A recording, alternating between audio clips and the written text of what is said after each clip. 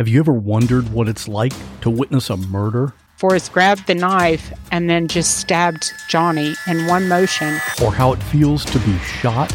I was immediately hit by a barrage of bullets. Or how you would react if your spouse hired someone to kill you? And he was to put me in a grave with a bullet wound on my head. These are the stories you'll hear on the podcast called What Was That Like? True stories told by the actual person who went through it. You'll hear from a stalking victim. Came back upstairs, and when I came back and turned the corner into my room, I saw him standing there.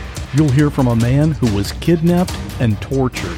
I would do anything, say anything, to simply get away.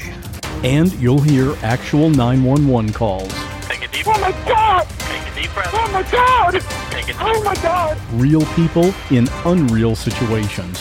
Search for What Was That Like on any podcast app or at whatwasthatlike.com. This podcast contains adult themes and language, and some of the things that we discuss may be disturbing to some listeners. In this podcast, we discuss sexual assault, torture, race, and murder. Listener discretion is advised.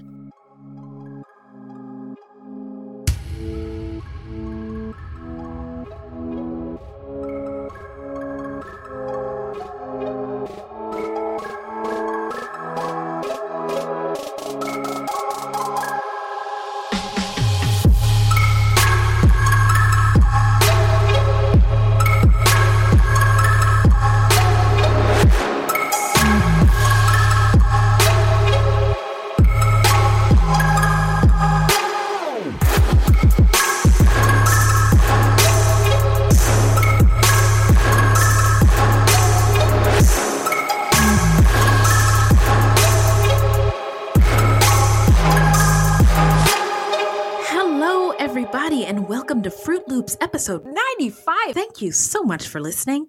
Fruit Loops is a podcast about true crimes committed by people of color and the victims that we don't hear or know much about. Contrary to popular belief, not all serial killers are straight cisgender white dudes. No, that's right. There are many well-documented cases of serial killers of color, and Fruit Loops is a podcast all about them. We will take deep dives into the fascinating lives and crimes of serial killers and true crimes committed by people of color and their victims that the media and entertainment commonly leave out because the news is racist, allegedly. And we are Wendy and Beth. She's Wendy. I'm Beth. We're not journalists, investigators, or psychologists. Just a couple of gals interested in true crime. Also, the opinions expressed in this podcast are just that, our opinions. Please send any questions or comments to fruitloopspod@gmail.com or leave us a voicemail at 602-935-6294, and we may feature it on a future episode. Also, our website is fruitloopspod.com, and we use Fruit Loops Pod for all our social media. The footnotes for each episode can be found on our website. Plus, check it out for the different ways you can support the show and become a Fruit Loops patron. Yeah. So, who are we talking about today, Beth? Today we're talking about Dale Devon Shinnett, a black man who became known as the Bathtub Killer after two women at the same apartment complex in Arlington, Texas in 1996 were found dead in half-filled bathtubs. All right, but before we get into it, how you doing? I'm okay, still keeping pretty damn busy, but I can't really complain. How are you? Yeah, I would say the same. And I do want to say this, like this COVID stuff really has all of our lives like turned upside down in case you hadn't noticed. And what? Are you kidding me? Yeah. What's happening? You're telling me, and I am really like burnt out. Yeah. And I listened to a podcast with Bridget Todd. We shouted it out a couple episodes ago of No Girls on the Internet. And she was talking about how like her episode was focused on millennials, but how millennials are burnt out because our work, our children's school, our marriages, our home, all of those things were in separate lanes before. And now they're all like blended together. Yeah. And so it feels like the to-do list is just never ending. Yeah. And so I'm burnt out. However, I bought myself some roller skates on Amazon a couple of weeks ago. They came yesterday and I've been rolling around for the past 2 days. Awesome. Having so much fun. I can't do any tricks yet, but I have not broken my neck. So, Well, good. Yeah. So are they actual roller skates or are they roller blades? they're actual roller skates. Oh, cool. Oh, Cool. yes. So, so stay tuned for the Chronicles of Skate and Wendy. Skate and Wendy. So now we're going to get into some listener letters. Oh, hello, angels. Thank you. Thank you for that. Well, what's in the bag, Beth? We got an Instagram message from Leanne, aka Lana the Llama, who said, "Hello. I meant to email earlier, but was shook by another listener's letter with almost the same Twitter handle, Alana the Llama. That's And right. And didn't want to ride on their coattails. However, I want to let you know how much I enjoy your rapport and banter so much, especially during this time. So had to write in. Thank you." Thank you so much. So sweet. Yeah, it is. And they go on to say, "I honestly believed serial killers were only cis white males, to the point of always sitting with another race on the train home at night to be safe from murder." That is a good one. That's funny. hilarious. Thank you so much for bringing these cases to my attention and for the sympathetic and pragmatic approach. I particularly like the timestamp information so I can go back for specific information. And that you can thank Wendy for because she does the timestamps. So hip hop air horns to Wendy. Oh, no. These are for Lana the Llama. Oh, yeah. Thank you. And Lana the Llama. I'm going to double that one out. There you go. Thank you thank so you. much. We don't have any new patrons this week. That's okay. I will spare you my singing, but shout out to all the current patrons that we have and our patrons and all of our listeners who have been rocking with us and support the show. We can't do this without you, and we wouldn't do it without you. So thank you. I don't know. We might. Talking into the air all by ourselves. Who knows? But I just want to give everybody a shout out. Everybody's struggling with something these days: COVID, job loss of loved ones, dealing with fires, hurricanes. Thoughts and prayers to everybody who can hear the sound of my voice. We just appreciate everybody and are hoping we can get through the rest of this year in one piece, hopefully. Yeah. So hip hop air horns to everybody listening. So now we're going to take a quick break and we'll get into the story when we come back. Hello, this is a prepaid call from an inmate at the Indiana State Prison. Imagine this, your phone rings, and it's a cannibalistic serial killer who claims to have murdered dozens of people. I just pulled my pocket knife and stabbed her in the neck. I've interviewed hundreds of serial killers, mass murderers, and teen killers. Are you remorseful for your crimes? Hell no, remorseless for suckers. My name is Phil Chalmers, and I'm a serial killer profiler, true crime writer, and homicide police trainer. How many murders are you responsible for? I killed 33. Once I get them talking, we can solve cold cases, get confessions, and bring closure to hurting families. I found your sister's killer. I want to see him face to face. Listen to Where the Bodies Are Buried, a true crime podcast on the iHeartRadio app, on Apple Podcasts, or wherever you get your podcasts. So, we're back. Remind us who we're talking about, Beth. Today we're talking about Dale Devon Chenette, also known as the Bathtub Killer, a black man who terrorized the Dallas-Fort Worth area of Texas in the mid to late 1990s. All right, let's get into some stats. Dale Devon Chenette was born on May 7th, 1973 in Ouachita Parish, Louisiana. Court records said he was Hispanic. I don't know where they got that from. I think more appropriate. He's a light-skinned black man, so yeah, he is. You know, their eyes might have deceived them. If he was Latinx, I didn't see any evidence of that.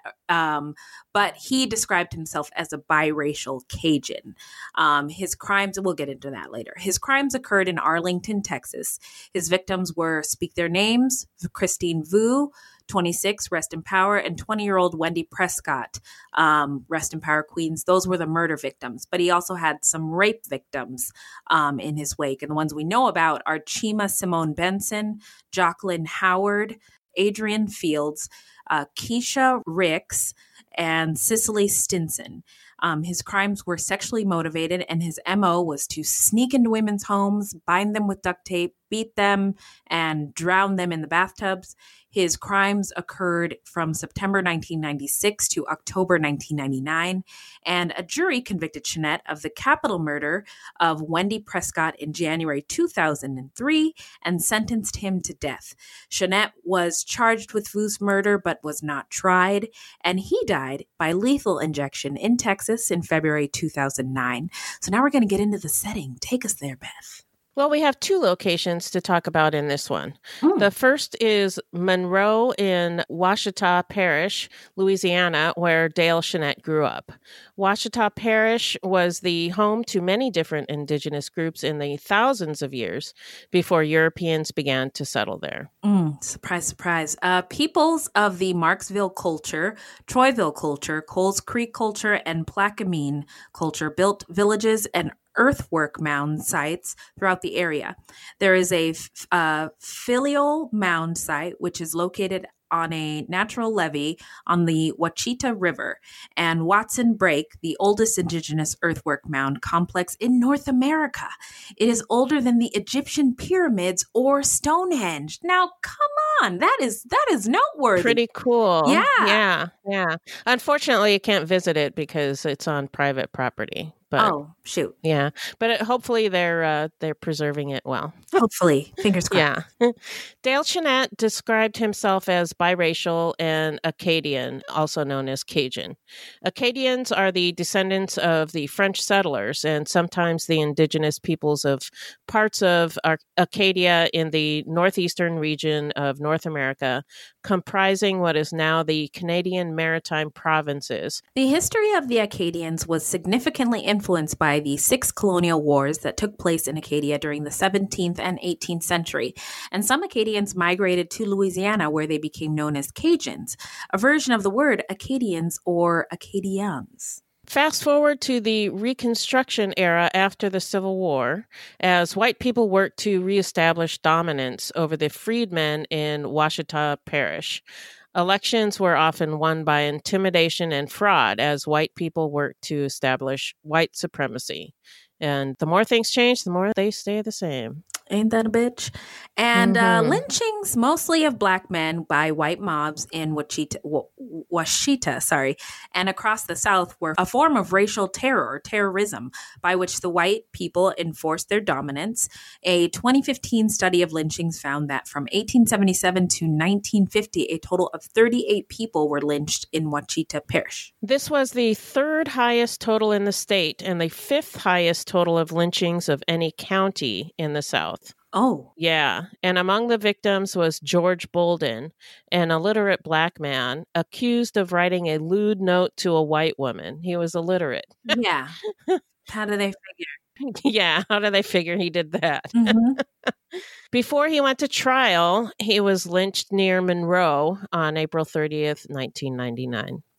Before he went to trial. And by the way, that number 38, I guess the context makes it seem like it is, what was it, the fifth largest of any county in the South? But that's just what was reported. What we know about. What we know of. A lot of times these things didn't always happen in the public square for everybody to view. Sometimes they happened and were unreported. So, so Dale Jeanette grew up in Ouachita, but his crimes took place in and around Arlington, Texas, which is located between Fort Worth and Dallas, Texas. The Caddo people, the first known settlers in the region, were victims of westward expansion. Lo and behold, they were minding their own goddamn business in 1841 when American settlers and the indigenous peoples got in conflict over the land. During the conflict, more than 200 lodges belonging to the indigenous people were burned, and the Republic of Texas signed a peace treaty with 9 Indian tribes in 1843 at what is now Arlington. The city was founded in 1876 along the Texas Pacific Railway. The city was named after General Robert E. Lee's Arlington House in Arlington, Virginia. Yay! You're on your own on that one. It was a sarcastic yay. Oh, okay. Then I'm with you with the sarcasm. I was gonna say you can miss me with that celebration. Yeah, you're like, you're no longer my favorite white lady. Still are. I appreciate the sarcasm. Take out everything I said. Okay. The 1940s brought World War II to the forefront of the USA, and many families around Texas moved to Arlington for work. The war kickstarted a manufacturing revolution in Texas, and Arlington was the biggest aerospace engineering hub in Texas at the time. Automotive and aerospace development gave the city one of the nation's greatest population growth rates between 1950 and 1990. Arlington became a boom burb, what they called fast-growing suburbs of the World War II era. Or post-World War II era. Yeah, I like that word. Arlington in 1996 was a city of 300,000 and better known as part of the suburban sprawl between Fort Worth and Dallas. And mysterious unsolved homicides were not common. Wendy Prescott's murder was the 17th and last homicide of 1996. Well, in 2000, 0.55% of the population was American Indian or Indigenous, 6% was Asian, almost 14% was Black or African American alone, almost 68% was white, and 18% of the population was Latinx. January of 1996 was when the Amber Alert was created for Amber Hagerman, the little girl who was abducted in broad daylight. Which also happened in Arlington, Texas. Yeah, so the 90s, I'm gathering, were a interesting time to be in Arlington. Now we're going to get into Shanette's early life. As we mentioned, Dale Devon Shanette was born in Monroe in Ouachita Parish, Louisiana, May 7th, 1973. As a child, he had a high squeaky voice that made him reluctant to read aloud in class, and he was known to be a shy and timid kid. But by high school, he had grown out of it and was known as a typical guy who liked to crack jokes, and he was not a discipline problem. But according to school records, he rated poor on self-reliance, cooperation, and study habits. At the time that he lived there, the population of Monroe, Louisiana was about 56,000. It was majority Black, about 60%.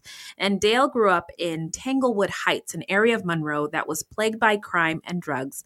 But Dale was never in trouble with the law, except for one traffic violation. He had a basically clean record.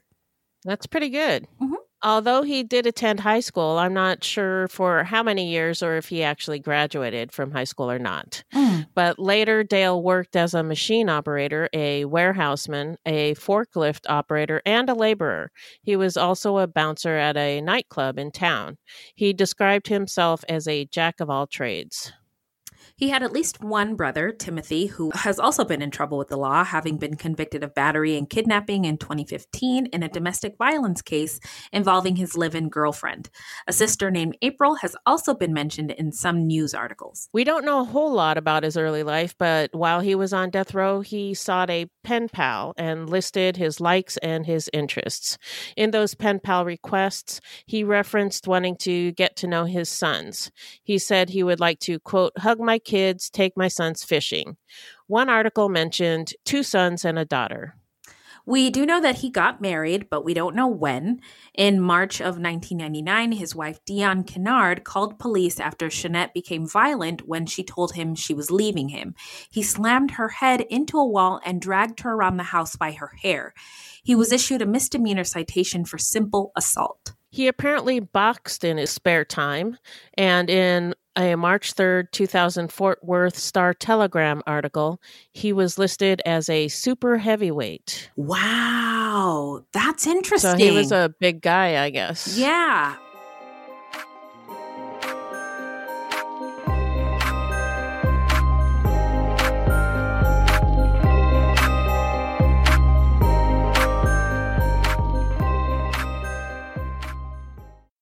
Well, now we're going to get into the timeline. So in 1996, Christine Vu, 25 years old, was living in the Pear Tree Apartments in Arlington, Texas.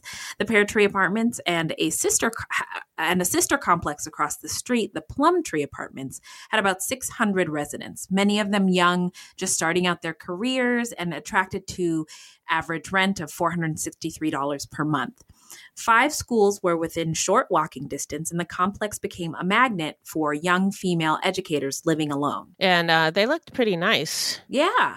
Christine was a third-grade teacher described as having a very positive personality. In September of 1996, Christine was sharing her apartment with her boyfriend, Tang Ku. On September 17th, Tang returned home to the apartment, but he found that the deadbolt was locked from the inside, essentially locking him out. And it was my impression that you would turn the lock on the inside and there was no key to unlock it from the outside. Yeah, that's what I was thinking. So he knocked on the door, but nobody answered. Thinking perhaps Christine was in the bathroom, maybe taking a shower or something, he went back to his car to wait a little bit, smoking a cigarette before returning to the apartment. But the door was still locked. So he went to the apartment complex gym to use the phone there to call Christine. It was 1996, so not a lot of people had cell phones. But she didn't answer, so he decided to try the door one more time. This time it was unlocked, so he went in. Tang found Christine lying face down in a half-filled bathtub. She had been hog-tied with duct tape, and her hands, ankles, and neck were wrapped with the duct tape. Tang pulled his girlfriend out of the tub, then ran outside and began banging on neighbors' doors, asking them to call the police. Detective Ed Featherston of the Arlington Police Department took the call. At the scene, Tang was inconsolable and screaming, saying that he wanted the police to find out who did this. Detective Featherstone spoke with Tang. He found Tang's story about coming back to the apartment 3 times before finding the door unlocked a little strange. Okay.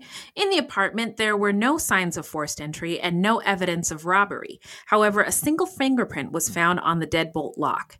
Semen was also recovered from Christine's body during autopsy. The autopsy showed she had been raped, strangled, and drowned. Christine's boyfriend immediately became a suspect, and as we mentioned, Detective Featherstone found his story hinky. But Tang denied involvement and willingly provided hair and saliva samples for DNA testing. The fingerprint that was found did not match Tang, and unfortunately, also did not lead to any other suspects. 3 months later, on December 24th, 1996, Wendy Prescott, a 22-year-old elementary school teacher's aide, was due to go shopping with her sister Skyla and share Christmas Eve dinner with her family at her grandmother's house. In 1977, when Wendy was still a toddler, her mother had been beaten and strangled to death in a Fort Worth park, and her murder was never solved. So Wendy was raised by her grandmother and her Aunt Brenda. Wendy has been described as a very kind person who genuinely loved children. She was always smiling, and whenever the kids saw her, they gave her hugs. Man, that sounds like sweet she really person. A sweet person. Yeah. Even though those beginnings were really tragic. Yeah. Wendy lived in the same Pear Tree apartment complex. Was it Peach Tree or Pear Tree? Pear Tree. Pear Tree. Okay, Pear Tree apartment complex where Christine Vu had been found murdered 3 months earlier, and Wendy had been disturbed by the murder in her apartment complex. But she reasoned that the chances of another homicide at the same complex were probably small. That Christmas Eve, Wendy never showed up for the shopping trip with her sister Skyla, so Skyla called their grandmother's house to see if she was there. She was not. Norman and Brenda Norwood, Wendy's uncle and aunt, then became worried. Around 11 p.m., after nobody had seen Wendy all evening, Norman went to her apartment to check on her. The family believed that she would never have missed the Christmas Eve celebration unless something was really wrong. And Norman found Wendy dead in her apartment bathtub, partially submerged in the water in the same signature fashion as Christine Vu. She had also been hogtied with duct tape. An autopsy later showed that she had been sexually assaulted and bound in this fashion prior to her death. Her cause of death was determined to be manual strangulation, with the possibility that her immersion in the tub also played a role in her death. Investigators were able to recover a high-quality fingerprint from a television stand in Wendy's apartment, and sperm samples were recovered during autopsy, but no matches were returned from law enforcement databases. Wendy's apartment was 150 feet away from Christine's apartment and was actually the exact same model of apartment. Wow. When Detective Featherstone arrived on the scene, he described the feeling he had while looking at the crime scene as deja vu. There were, again, no signs of forced entry and no evidence of robbery, although Christine and Wendy were both educators. They did not know each other. They did not have high-risk lifestyles. They were both women of color, and Christine was Asian, likely Vietnamese, and Wendy was Black. But police could not establish any links between the two women. Investigators learned that Wendy had been stalked by a man for months and that she had filed a domestic assault report when he threatened her and hit her. He became a suspect, but it turned out his fingerprints did not match. I do appreciate the police doing their work on this, though. Yeah, they did. Yeah, the killings, which the media dubbed the work of the bathtub killer, terrorized the Dallas-Fort Worth area and went unsolved for more than 3 years. By the way, I read that after this happened to Wendy, single women in that complex were like, I'm breaking my lease. You could charge me. You could take me to court. I am out of here. And that is understandable. Yes, very understandable. The killings, which the media dubbed the work of the bathtub killer, terrorized the Dallas-Fort Worth area and went unsolved for more than 3 years. Needless to say, all the single women in the Peachtree apartment complex were Pear Tree. in the Pear Tree and Plum Tree apartment. And a partridge in a pear tree apartment complex were petrified to sleep, take out their trash, or to go to the mailbox. Oh, I already said this. Residents began to move out en masse. For several weeks after the second homicide, moving vans were seen frequently at the apartment complex as terrified residents moved out. Quote, I don't want to be victim number 3, said one resident who was also a teacher. He may be living in the next building for all I know, looking to see who he's going to get next. If he's targeting teachers, I'm out of here. Oh, yeah. I mean, I'm outie. I need to survive. And I don't think I can do that here. I think I would have done the same thing. Me fuck too. That. I'm out. Yeah. Oh my gosh. If you love true crime and you don't want to die, move out of your apartment. Get the fuck out. Yeah. So Thang Koo was no longer considered a suspect, and detectives spread out and began looking at every male associated with the Pear Tree and Plum Tree apartment complex. An air conditioning repairman who was not at work either day that the women were murdered became a suspect. A man who changed the locks in the apartments became a suspect. A man who lived across the hall from Christine, who then moved to another apartment after the murder, which turned out to be across the hall from Wendy, became a suspect. Man, I would hate to be that guy. I know. Like, fuck, again? I'm just trying to, live and do my job. Oh, man. But again, it sounds like the police are really trying. They were doing their jobs. Pin it on somebody or get a false confession or any of that bullshit. They were just investigating. So kudos to them. Mm-hmm. Investigators identified hundreds of residents, employees, and associates of the property and began the process of questioning and eliminating. Thousands of leads were followed up and hundreds of men were asked for blood samples to test for DNA. They were all cleared. On September 21st, 1998, Jacqueline Howard was raped in her child's bedroom. Our bodies come in different shapes and sizes, so doesn't it make sense that our weight loss plans should too? That's the beauty of Noom. They build a personal plan that factors in dietary restrictions, medical issues, and other personal needs so your plan works for you. Noom doesn't restrict or shame when you want to treat yourself. Their flexible program focuses on progress instead of perfection. You don't have to give up carbs or anything. And with their daily lessons, you can learn something new about your food choices every day. After just a few days of using the app, I learned how to recognize cues for overeating and how to choose the right foods to feel full. Stay focused on what's important to you with Noom's psychology and biology-based approach. Sign up for your trial today at Noom.com. That's Noom.com. And check out Noom's first ever cookbook, The Noom Kitchen, for 100 healthy and delicious recipes to promote better living. Available to buy now wherever books are sold.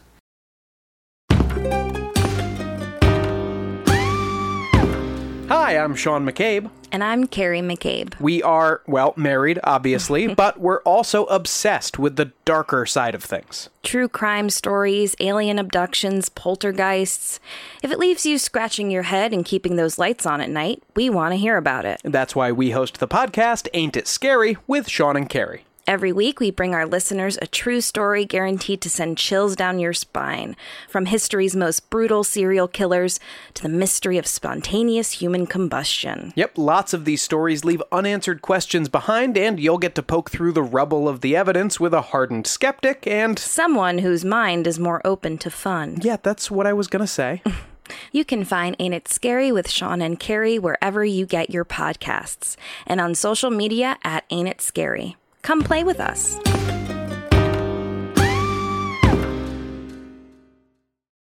Hello, this is Dr. Grande, the host of True Crime Psychology and Personality. On my podcast, I explore and explain the pathology behind some of the most horrendous crimes and those who commit them. We discuss topics like narcissism, psychopathy, sociopathy, and antisocial personality disorder from a scientifically informed perspective. What is a narcissist? How do you spot a sociopath? What signs can you look for to protect yourself from these dangerous personalities? It's not just about the stories, but also the science and psychology behind them. So if you're interested in true crime or mental health, I'd encourage you to give my show a listen wherever you get podcasts. Whew, that took my breath away. By an intruder who threatened a shootout involving the children if she called the police before he got away. On October 2nd, 1998, Keisha Ricks, a Dallas police officer, was raped in her apartment by an intruder who threatened to kill her and her parents if she called the police. To prove he knew where her parents lived, he correctly recited their address. That it would have... anybody terrified to the bone. That is, whew. And that police officer lived yards away from Jacqueline Howard, who had been sexually assaulted the prior month. Wow, how brazen do you have to be to go after a police officer? Yeah. That's one that I'm like, he must have gotten some kind of thrill out of that. Yeah.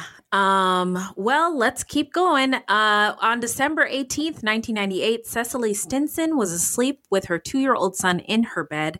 She awoke to the sight of an intruder sitting on the edge of her bed with her son no longer in it. When she began screaming, the intruder told her he would hurt her and the little boy if she continued. At one point during the sexual assault, Stinson hit the intruder and ran into the bedroom with her son, locked the door, and tried to call the police, but the phone was not working. The intruder then broke through the door and ordered her to put down her crying child. She convinced him to let her get her son some milk, at which time she ran towards the front door where they struggled. Oh my God. I'm sorry. I was just riveted by you talking. When Stinson's son started to hit the intruder on the leg, yelling, "Let my mom go," he loosened his grip around Stinson's neck, at which point she was able to get free, open the door, and scream. Her assailant then fled. It was later learned that Shanette lived in the same apartment complex. Yikes. Oh my God, yes.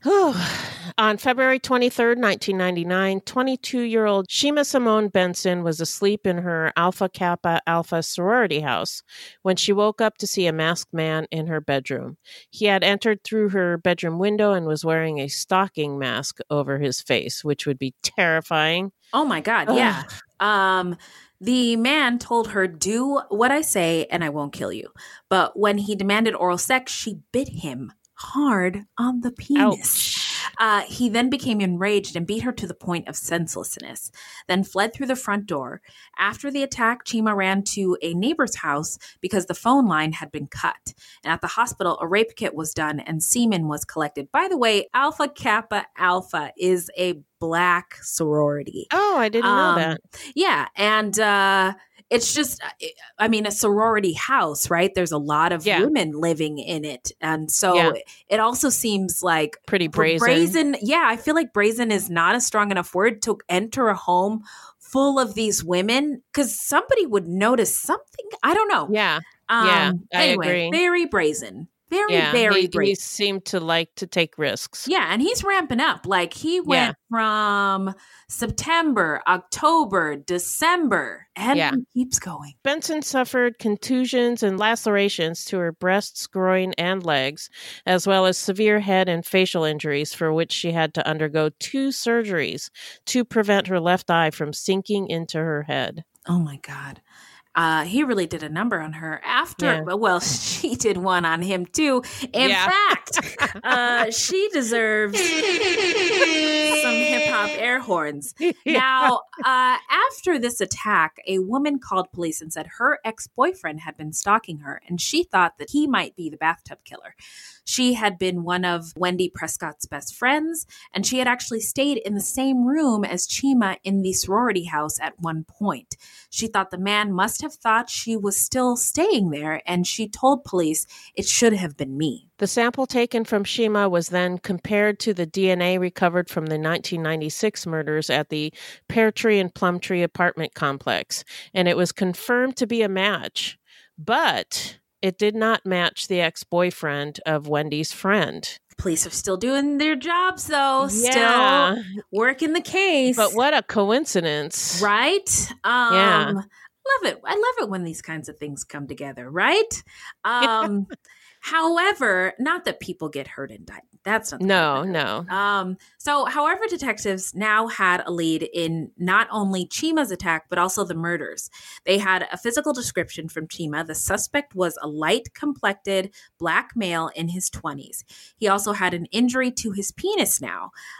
Police were not certain how badly Chima had injured him, but enough to leave evidence of it. On March 7th, 1999, Dale Chenette was arrested in DeSoto, Texas, in connection to a break-in of a car accessory store. As a result, his prints were taken and entered into a database. It was his first arrest and the first time his prints had been entered into a database. Then, not long afterward, on March 31st, 1999, Chenette's wife, Dion Kennard, called police after Chenette became violent when she told him she was leaving him. As we related earlier, he had slammed her head in a wall and dragged her around the house by her hair, and he was issued a misdemeanor citation for simple assault. On October 26, 1999, 25-year-old postal worker Adrian Fields awoke at 3 a.m. to see a man wearing a stocking over his head coming towards her. Again, terrifying. Yep. Mm-hmm. He leapt onto the bed and put a gun to her back, threatening to hurt her if she did not be quiet. We should rewind a bit. In 1996, Adrian was 22 years old when Vu and Prescott were murdered at the Pear Tree and Plum Tree apartment complex. She was single and making good money working at the post office. She would work hard and play hard. And after work, she often went out to the club with her friends. She lived about 10 minutes away from the Pear Tree and Plum Tree apartments, and when the news broke about the bathtub killer, she became paranoid that she was going to be the killer's next victim. She changed her entire routine to throw off any potential stalker. Her friends thought she was crazy, but she could not stay in her apartment anymore and ended up moving to Grand Prairie, just east of Arlington. The news of the bathtub killer died down, and after Adrian moved, she started feeling safe again. That is until around 1999, when she developed a sense that someone was following her. She told her friends and family about this feeling, and although they helped her, coming to stay with her when she needed, they again thought it was just all in her head. One October night, she had finally had enough of being scared. She told her friends and family she did not want to be scared anymore. She did not need anyone to stay with her. She would not keep the lights and the TV on all night. She would turn off the lights and go to sleep, and everything would be fine. And that was the night that she was attacked. Oh my God. I know. Her attacker knew her name, and he proceeded to rape her for 2 hours. When she asked him why he did this, he replied, "The devil keeps making me do it." When Adrian had been scared that the bathtub killer would get her, she had practiced in her mind what she would do if she were ever attacked. But she found that it wasn't the same when you're actually being attacked. However, she had read that if you are attacked, you should try to get the attacker to humanize you, as it makes it harder for them to kill you. So she kept talking to him, telling him things about herself, asking things about him, trying to get him to see her as a human being. And it worked. He told her, "You're not like the others," and he did not attempt to kill her. He left after pushing her to the floor. So now we're going to get into the investigation and the arrest. After Chima's assault at the University of Texas at Arlington, flyers were distributed which police described the attacker as a black man between 22 and 24 years old with a large build, about 5'8" to 5'10", wearing jeans, a denim jacket, and possibly a white t-shirt. Police returned to their suspect list and were able to eliminate 2/3 of the remaining pool, focusing only on the black males. At the same time, detectives learned of a new fingerprinting system known as iAFIS. After 4 years with no hits in AFIS, in the summer of 2000, Arlington police resubmitted the fingerprint from the Prescott murder to the FBI computer system iAFIS. An FBI analyst found a conclusive match with Shanette's fingerprints, which entered the system in 1999. Police then learned that Shanette had lived at the Pear Tree and Plum Tree apartments at the time of Vu's murder. But he had no criminal record, so they had no reason to suspect him in particular.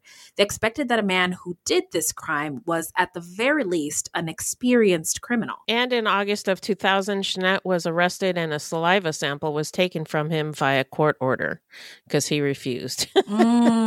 Okay. The DNA from Shanette's saliva was matched to the DNA recovered from Wendy Prescott's murder. Shanette also had an injury to his penis. All right. Shout out to DNA. And good old-fashioned police work. Yeah. Shanette's fingerprints and DNA evidence were also matched to the samples taken from Vu's murder and Adrian Fields' attack. DNA evidence linked Shanette to a total of 5 rapes and 2 murders in the Dallas-Fort Worth area from September 1998 to October 1999. Police believe that Shanette stalked some of his victims after seeing them at a nightclub where he was the bouncer. Adrian Fields had gone to that nightclub, and it was presumed that as a bouncer, when checking women's identification, he would select his victims and memorize their names and addresses. Which is so terrifying. Gross. Yeah. Yeah, but I mean, I used to wish that I had a photographic memory, so I could just look at something. But can you imagine how dangerous that would be if somebody used it for nefarious purposes, for bad things? Yeah, like Mr. Shanette. So now we're going to get into the trial. So Greg Miller, the Tarrant County District Attorney who prosecuted Shanette in 2003, said, "He personifies evil. I've been doing this for 36 years.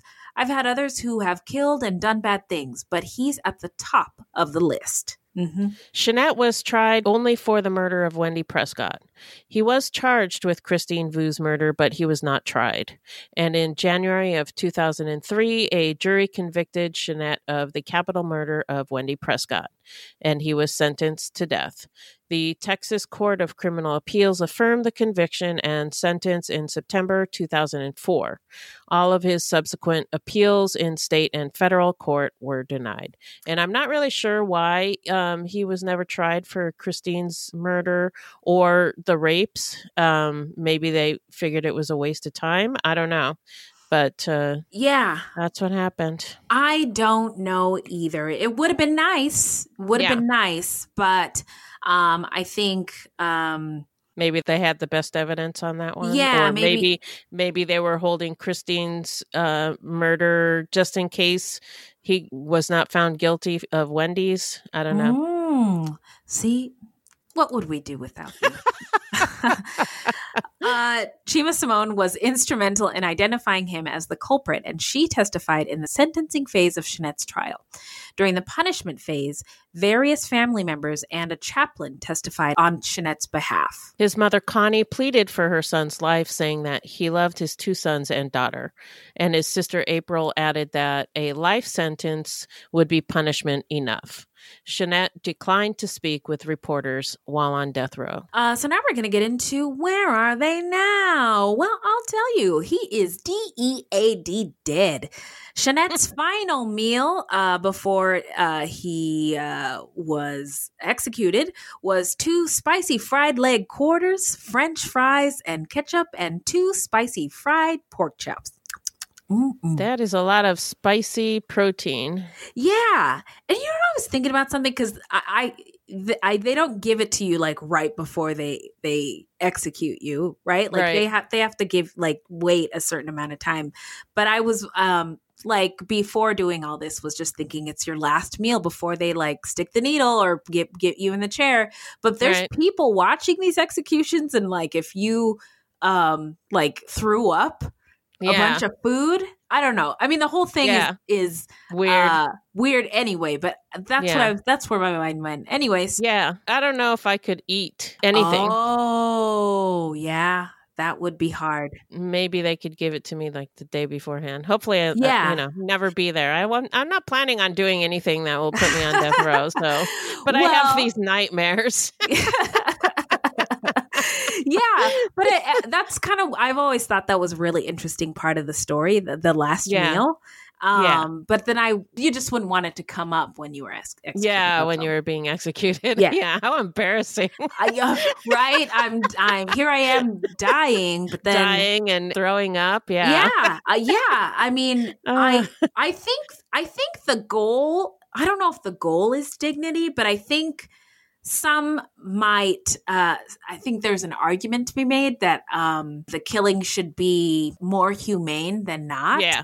Yes, I agree. Right. I think having somebody, I don't know, throw up in the middle of it. Throw up in the middle of it would be uncouth. Is the only word that comes to mind. So when we were researching, I found a website, and it's devoted to people's last meals on death row. The whole website. The whole website. Yeah. Wow, man! Look at the internet is undefeated once again. Whatever you want, it's there on the internet. Wow, that's great. Thank you. Sorry, so anyway, that was a long tangent. Go ahead. Yeah, that was a tangent. So Shenette acted as his own lawyer in later appeals, and his sister, acting on his behalf, filed a 3-page handwritten motion seeking a reprieve from the U.S. Supreme Court. It was turned down less than an hour before he was taken to the death chamber. And on February 10th, 2009, he was executed by lethal injection in Texas. Asked if he had any final statement, Dale Devon Shenette said, "My only statement is that no cases ever tried have been error-free. Those are my words. No cases are error-free." End quote. 6 relatives of the 2 murdered women watched the execution. He never looked at them. He was the 7th condemned inmate to be executed in Texas that year, and the first of 2 to die that week. Wow. They're busy over there. Yeah, don't mess with Texas. Don't mess with Texas. Due to her injuries suffered during the attack, Chima Simone had to undergo 2 reconstructive surgeries. She is now a journalist and is also known as a former contestant on Big Brother. She discussed the attack during her appearance on Big Brother season 11. Her story was also profiled on an episode of Cold Case Files, and she's currently a TV personality and freelance journalist. Adrienne Fields didn't have any peace until police called her in September of 2000 to say they'd caught Shenette. Quote, "I remember thinking I can finally sleep now," she said. Shenette was actually executed on her birthday, and she said... That's super poetic. Yeah. She said, quote, "The day of my birth, he lost his life. So it's time for you to live again." But she also suffered from survivor's guilt, depression, and self-doubt for decades. But in 2015, she started ministering and telling her story. She also launched a website to empower women. Her message to other women was, you don't have to feel like you are alone, and you don't have to feel like life is over because things happen to you. She hopes her story will help others overcome their fears and find peace in surviving their pain. Hey, podcast listeners, I'm Paul Brandis introducing my podcast, Countdown to Dallas. It's a fascinating, in-depth look at the seemingly unconnected events that led to the assassination of President John F. Kennedy. It's based on my book of the same title. In that book and in this podcast, I go all the way back to 1939, when Lee Harvey Oswald was born into a troubled and dysfunctional family. I'll follow his transient and often violent teenage years and young adulthood, painting a fuller picture of the man who would later become Kennedy's killer. I also take a look at events unfolding in that era like Cuba and Vietnam, And I'll unpack the conspiracy theories too, not one of which has ever been conclusively proven. Subscribe to Countdown to Dallas at evergreenpodcasts.com or your favorite listening app, October 31st. Hello, this is Gary Chahot welcoming you to check out the French History Podcast. Our main show covers the history of France from the first humans until present. If you liked Mike Duncan's The History of Rome and wanted a similar program covering the land of beauty, culture, and love, we are exactly that. We also host world-renowned scholars who have delivered guest episodes on their specialties, including 18th century pirates, revolutionary booksellers in 20th century Paris, the special friendship between the Marquis de Lafayette and Thomas Jefferson, and numerous others. Learn what you love and listen to the French History Podcast today. So now we're going to get into our takeaways. We don't know enough about his childhood to be able to really identify if there is an excuse there or some kind of explanation. Rape is a crime of power. It's not about sex. So at some point in his life, maybe he was a victim of sexual abuse or physical abuse where he felt powerless, and that sort of never like that feeling was just imprinted on his mind and psyche. I read some of his death row pen pal letters, and I thought it was telling when he described how he liked to pick out his girlfriend's clothes, shoes, and nail color. Control much. He also had a history of domestic violence in his marriage. It's also unusual that he went from rape and murder and then downgraded, de-escalated to eliminate that element of murder from his crimes. Jeanette was terrifying. He was unassuming, I think some would say, from looking at his photo. Not really worthy of suspicion. But the fact that he entered Vu's apartment and likely killed her while her fiance was outside smoking a cigarette is terrifying. And if it's true that he memorized people's names and addresses just from checking their IDs, then that is also terrifying. Because that means none of us are safe. Hey, Wendy, can you please verify your address to pay back your gazillions of dollars worth of student loans? Oh, sure. My address is, wait a minute. What if you're, checking your ID when you're buying alcohol or something like that. So shout out to the women who survived his attacks by biting his penis and then talking him down to, essentially, she humanized herself. The reality is he left the families of Vu and Prescott in his wake, and who knows what could have become of those women's lives and legacies. An entire community was terrified for his horrific crimes, not to mention the impact that rape can have on the mental and physical health of those who survive it. So those are my takeaways. What do you think, Beth? So it's weird because I had the exact same thought when I read that sentence about how he liked to pick out his girlfriend's wardrobe all the way down to what color nail polish she wears. Creepy. So he's a super controller. And we talked about how brazen he got with some of those crimes. And maybe that's something that he got off on because he liked the control. Maybe. I don't know. And also it was weird how he went from rape and murder to just rape without murdering.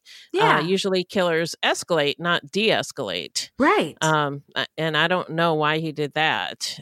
Maybe he didn't get what he wanted from the murders, which were pretty horrific. If you think about how they were killed, being hogtied and strangled and drowned. It's horrific. Right. Yeah. But maybe he didn't get what he wanted out of those. They were dead, and then it was over. Maybe he liked it better when he knew the victims were still walking around and he could still see them, knowing what he'd done to them. Right. And Adrienne Fields described how after her attack, when her friends were trying to get her to go out again, and they took her to the club where Jeanette worked, and she got freaked out because she felt like he was there watching her, even though she didn't know who he was. And he was actually there. Oh my God. And maybe he liked that. Maybe. that kind of it's part of the control. Yeah, control he had over women. In any case, I'd have no idea what made him that way, because we don't know enough about his childhood. And as far as we know, he had an uneventful childhood, but we have no idea. Yeah. And I also wanted to say there was a lot of weird coincidences in this story, which made it kind of interesting. Yeah, I like this one. Hadn't heard of him before, and I can't remember who suggested it, but we had a good time on this one. Yeah, so, we liked researching. That was a lot better than the Atlanta child murders. Wow, I have extra gray hairs. You know, somebody sent us a message and was like, you guys really should do Sam Little. And I'm like, oh my God. I want to.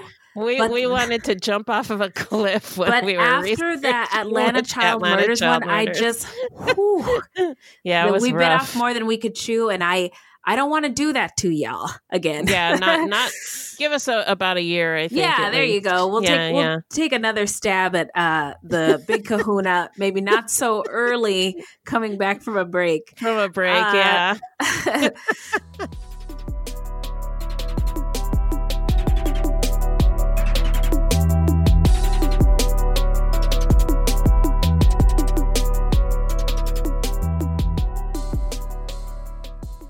So now we're going to get into how not to get murdered. So if you love true crime and you don't want to die, here's a tip for you.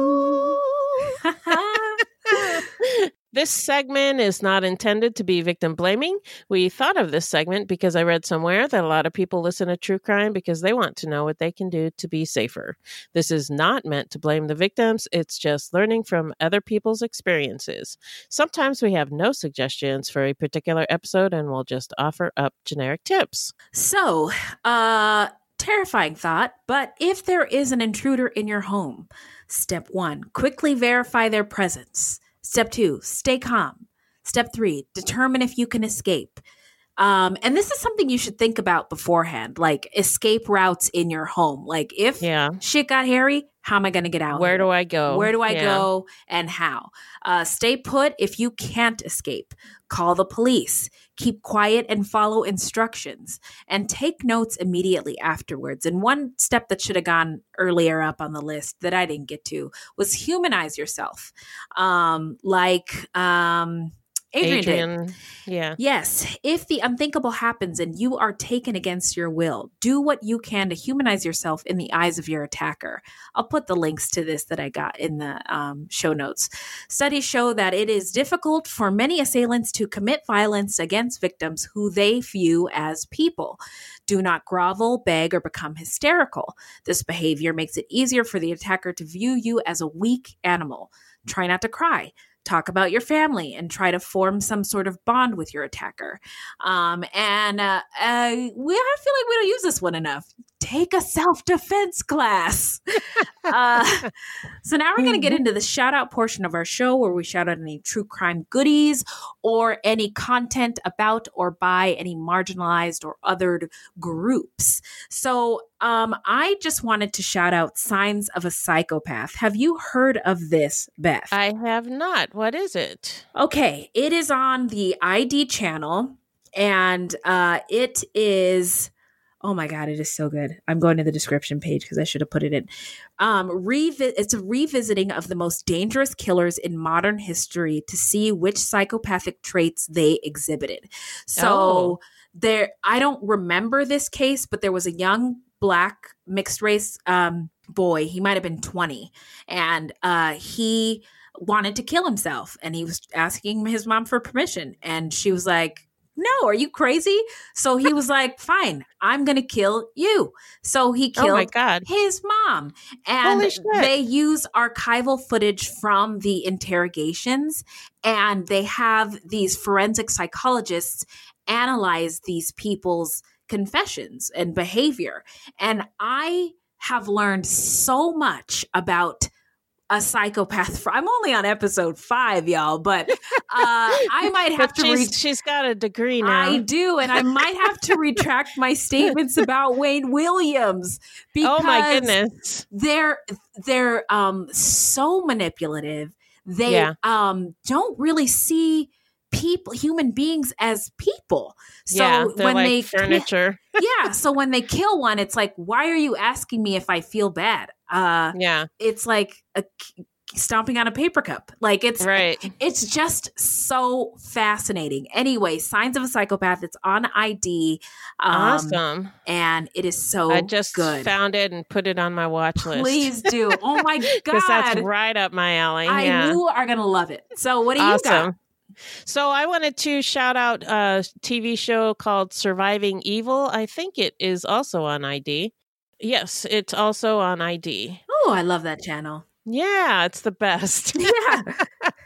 And it's one of the shows that we sourced for this episode. The episode of Surviving Evil that I watched in preparation for this episode highlighted Adrian's story.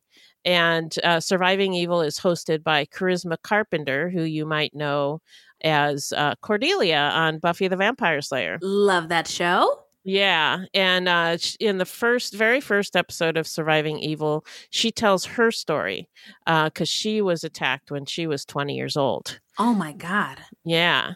So here's the description from the show. It says, told in their own words, these are stories of people who have undergone the most appalling ordeals at the hands of evil. Somehow they found the mental and physical strength to fight back, outwit their attackers, and escape. So thank you. Good show. Yeah, I did watch that episode as well. Yeah. And it is now on my watch list. So good. Great. Well, that's all for today. Where can the people find us, Beth? Our website is fruitloopspod.com. Our Facebook page is Fruit Loops Pod, and our discussion group is Fruit Loops Pod Discussion on Facebook. We are also on Twitter and Instagram at Fruit Loops Pod, and links to our sources will be in our footnotes. If you want to support the show, you can send us a donation on the Cash App. Just Google Fruit Loops Pod Cash App, or you can become a monthly patron through our Podbean patron page. This will help us pay for things like our website and pod hosting. There's no minimum and no commitment. Even $1 would help. And as always, we have merch for sale on our website. That's right. Well, this is a weekly podcast and new episodes drop every Thursday. So until next time, look alive, y'all. It's crazy out there.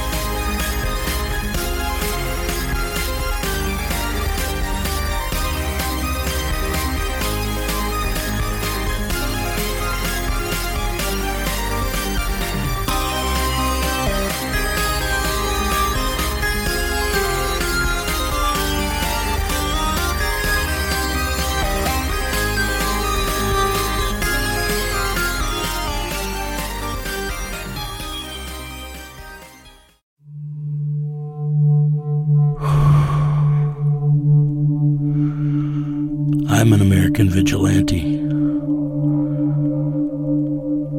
I have a question for you.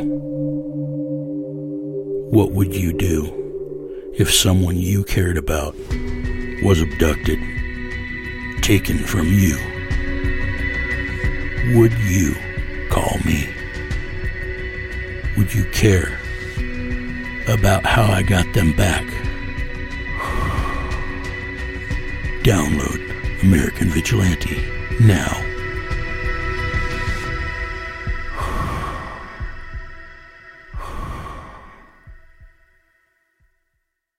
I want to take a moment to tell you about my podcast, Carol Costello Presents Blind Rage. In 1984, a woman named Phyllis Cottle was abducted in broad daylight, tortured, and left to die in a burning car in Akron, Ohio.